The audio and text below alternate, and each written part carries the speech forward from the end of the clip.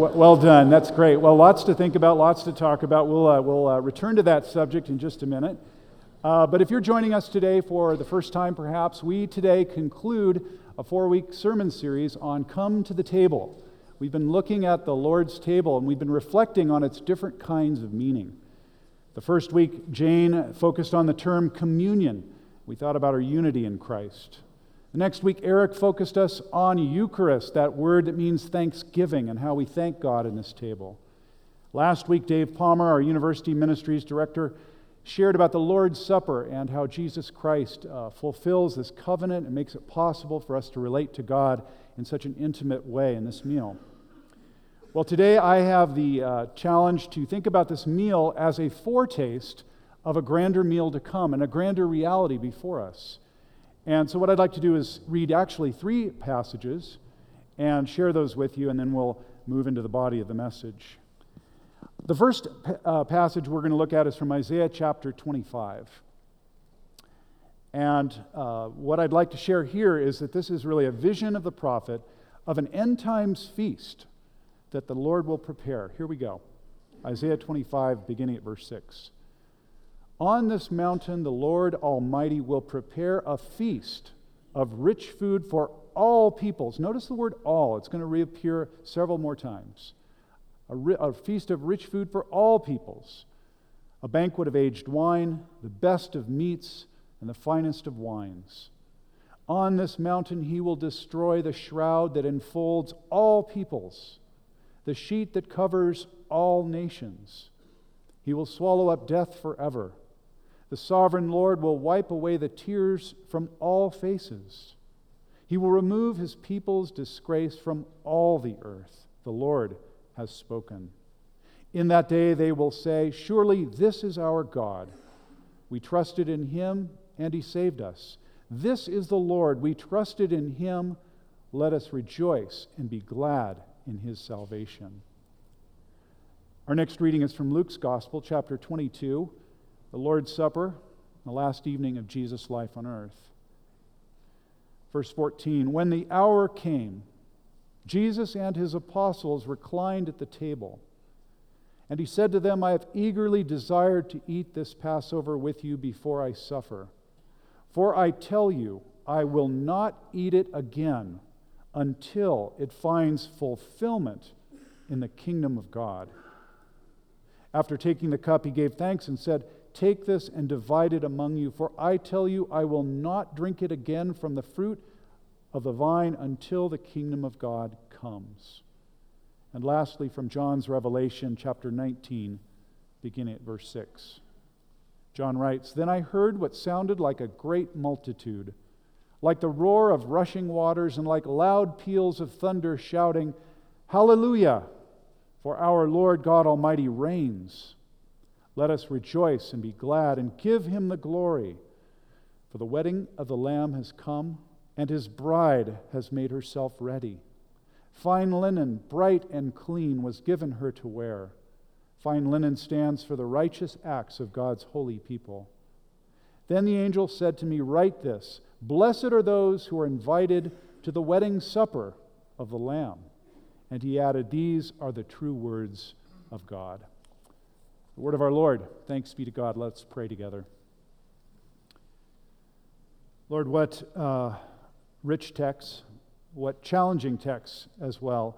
Guide us, we pray, by your Holy Spirit, and inflame our hearts and our imaginations. For this we ask in Jesus' name. Amen. Well, I've rarely heard so much energy around a sharing question. That was great. It was really tough to get you back to this place, and I'm glad for that, and I wish I could hear from all of you what your best dinner was and why. For me, as I think about that question, some of the best meals I've had usually occur on special occasions. They've been at graduations or at wedding receptions or at anniversaries. And I've realized that these great meals around these great occasions really introduce us to a new identity of the people who gather. A new identity. There's a graduate. There's a new bride, a new groom, a new husband, a wife, a new retiree. These are new identities for new people. and there's a new reality that's being celebrated. Well, this really is the idea, I think, that this meal points us toward, the Lord's Supper. New identities as we come together around it, a new reality that's introduced here and will become fuller as time goes by and then be fulfilled in the future. And it's been interesting for me as I've prepared this message to look at not only the Isaiah passage, but also some of the intertestamental literature. I don't know if you know about that, but we have in our Bibles the Old Testament and the New Testament, and there's this 400-year gap between them. And there was a lot of writing, religious writing, going on in the Middle East, in Israel, Palestine then, and it didn't quite reach the level of sacred scripture, so it's not in our Bibles. But it's really helpful to understand what was going on in the minds of the Jewish people in particular during this time. And so we have, for example, Dead Sea Scrolls that have helped us think about this great messianic feast that the Jews were anticipating in the future. There are apocryphal and pseudepigraphal, that's hard to say, pseudepigraphal literature that was written also about this feast, books like First Enoch and others. And this literature paints a picture for us that would have been familiar to Jesus and the others of the first century. And as I've looked at this material, I've learned that this messianic feast, this great meal to come, has about 4 different aspects to it that Jesus would have known about and then alluded to in his teaching and ministry.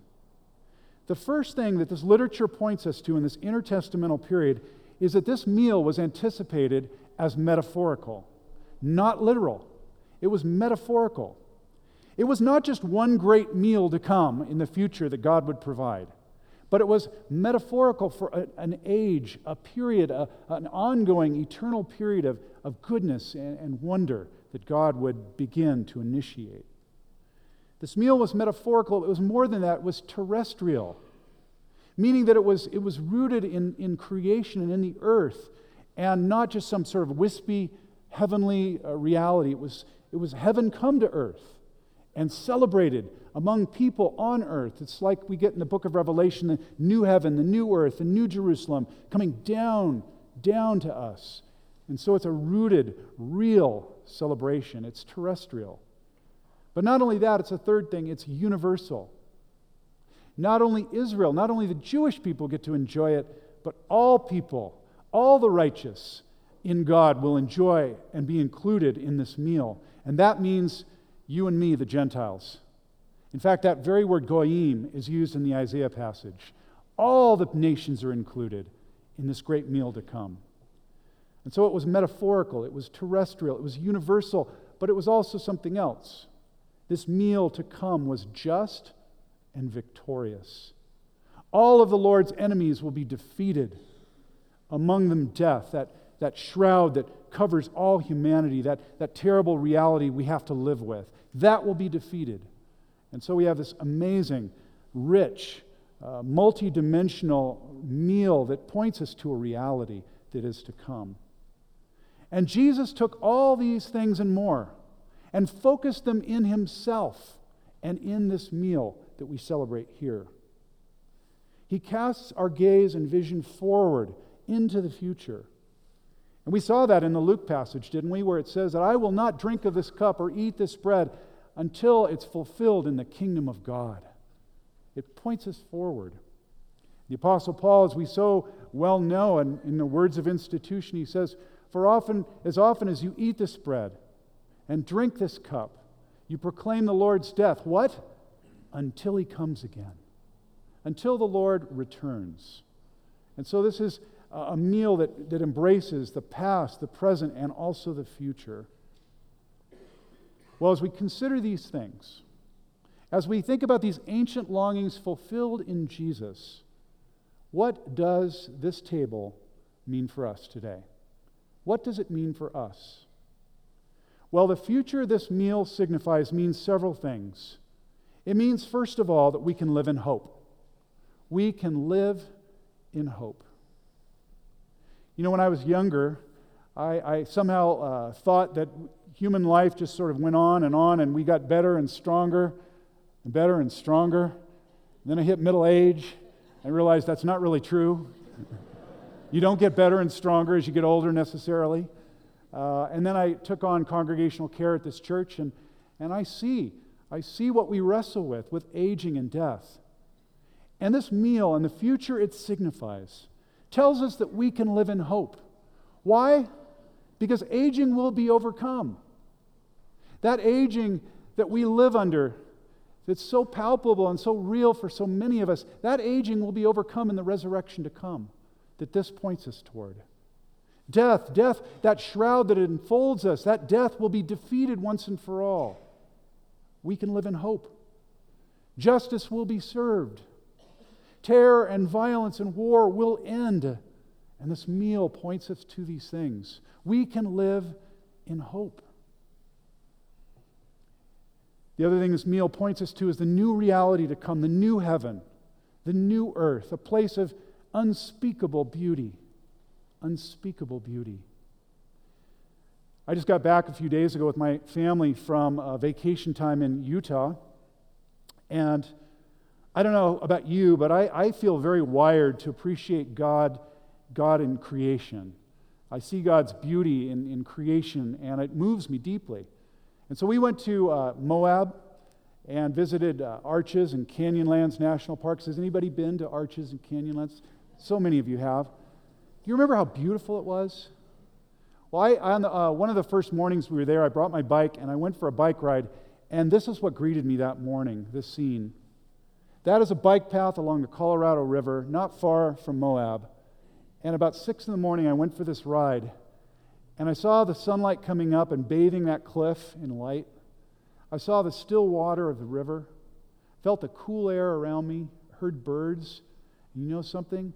I started to blubber.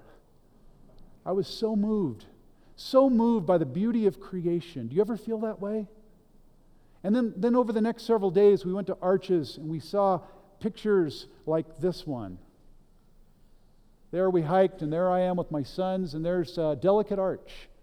Just stunning with the slick rock all around it. And then we went to Canyonlands, and we saw, or actually in Moab, this next picture in Arches, just the stunning rock formations crafted over millions of years, and I was so moved by the beauty of the Lord. And then this last picture from Canyonlands, looking over just something that's arguably second only to the Grand Canyon. And so moved we were, all of us. And this beauty, friends, this beauty is just a taste of the wonderful beauty to come. It's a foretaste, and we, in our imagination, can imagine that here at this table as well. Rupali and I drove one of the cars we took, and we came back, and it was a lot of driving. And we played, she's very good at playing games, mental games to keep us alert.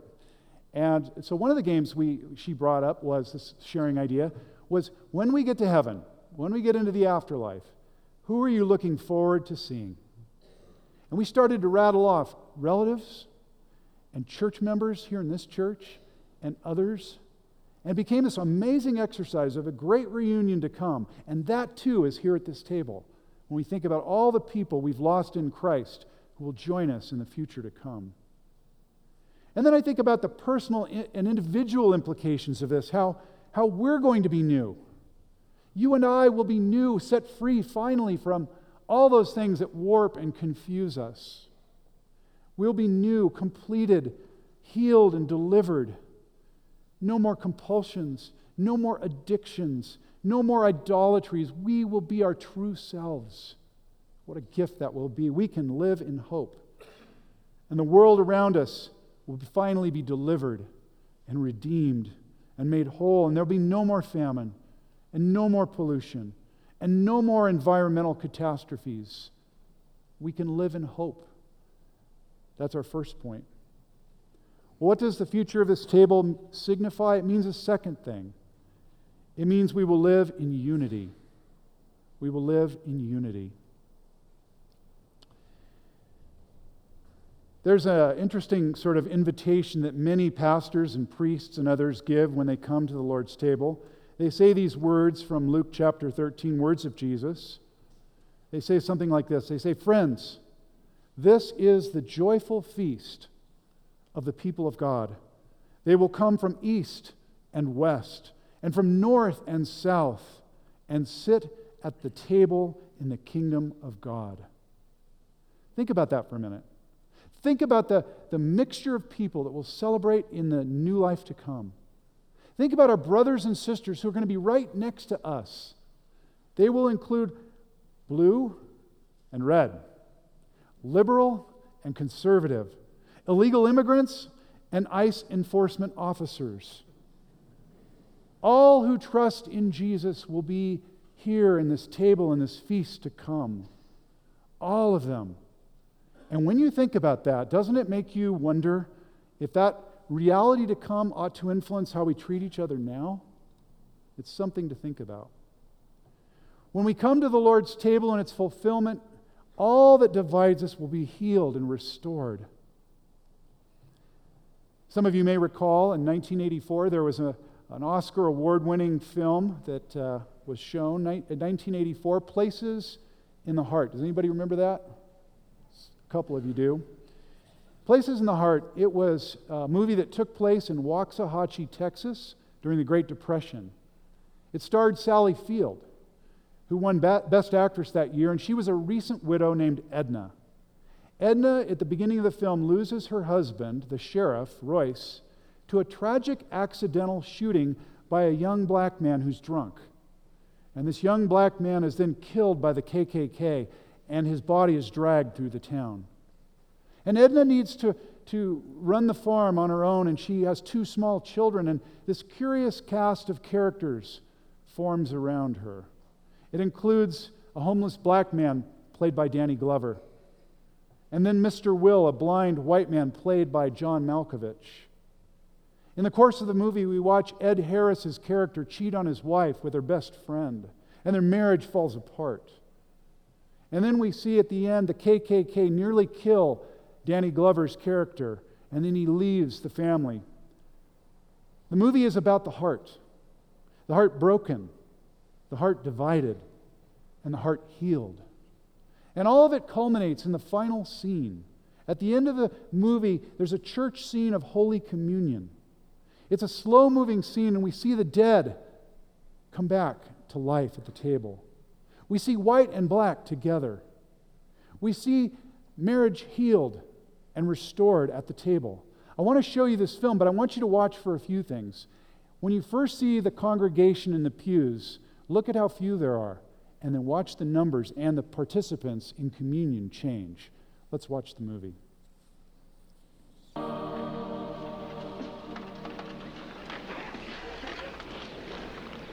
This morning we take our text from 1 Corinthians, the 13th chapter, verses 1 through 8. Though I speak with the tongues of men and of angels, and have not love, I am become as a sounding brass or a tinkling cymbal. And though I have the gift of prophecy and all knowledge, and have not love, I am nothing. And though I bestow all my goods to feed the poor, and have not love, it profiteth me nothing. Love is patient, kind. Love is not jealous or boastful. Love never ends.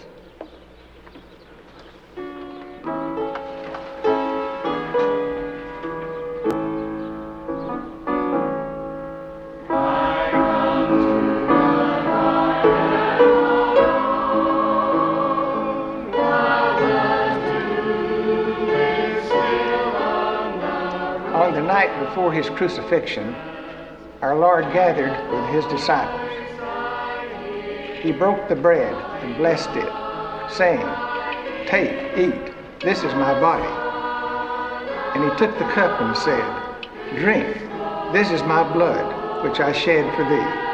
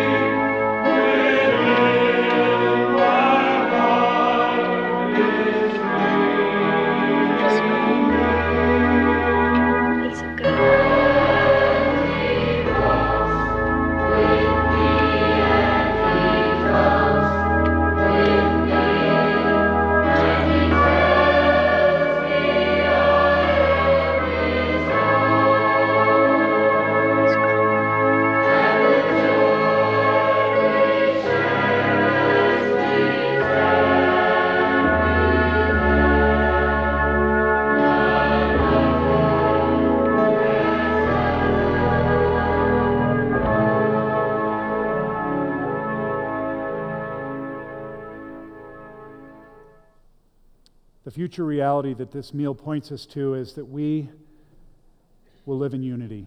We will live in unity, black and white, young and old, rich and poor, and that movie does such a good job capturing that. We can live in hope. We will live in unity. And then lastly, we see in this table that we will live with our Lord forever.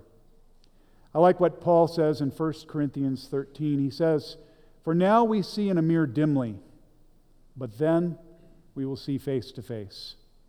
Now we see in a mirror dimly. We use our best eyes of faith to see the Lord, but then in the fulfilled kingdom we will see Him face to face. Have you ever wondered what His eyes look like, the Lord Jesus? To look right into His eyes, to see His face, we will get to do that. We will live with the Lord forever. While we were in Utah, Rupali and I celebrated our 30th wedding anniversary. And it was a great opportunity for us throughout the time to reflect on 30 years together and the challenges and also the gifts and surprises that time offered to us. And we went to dinner on the night of our anniversary, Tuesday night, to a restaurant that our son Jason recommended in Park City. And it's a nice restaurant, super restaurant. But at the very beginning, they did what really good restaurants do. They brought us something called an amuse-bouche. This is a little taste of something to come, and it's free of charge. And I asked Erin Palmer, Dave Palmer, his wife, who works at Frosca, a great restaurant here in Boulder, tell me about amuse-bouche. And here's what she said. Amuse-bouche translates to delight of the mouth, something that's not on the menu, but gives guests a glimpse of the chef's style and type of cuisine that is to come. It showcases what is to come and simultaneously increases your appetite in one magical bite. When we send out an amuse, she writes, we always say it's a gift from the kitchen. It's so fun to make guests feel special and drive excitement of what we have in store for them the rest of the night. Friends, this is the Lord Jesus' amuse-bouche. His chance for us to taste, just in a little way, the great glory to come, a meal and an age and a celebration and a reality that will include so many wonderful things. So let us come to this table now and keep in mind these things. Let's pray together. Oh Lord, we do see in a mirror dimly, and we long to see you face to face, and we pray that this meal by your Holy Spirit would give us a taste of that which is to come. Bless us now and join us, we pray. In Jesus' name, amen.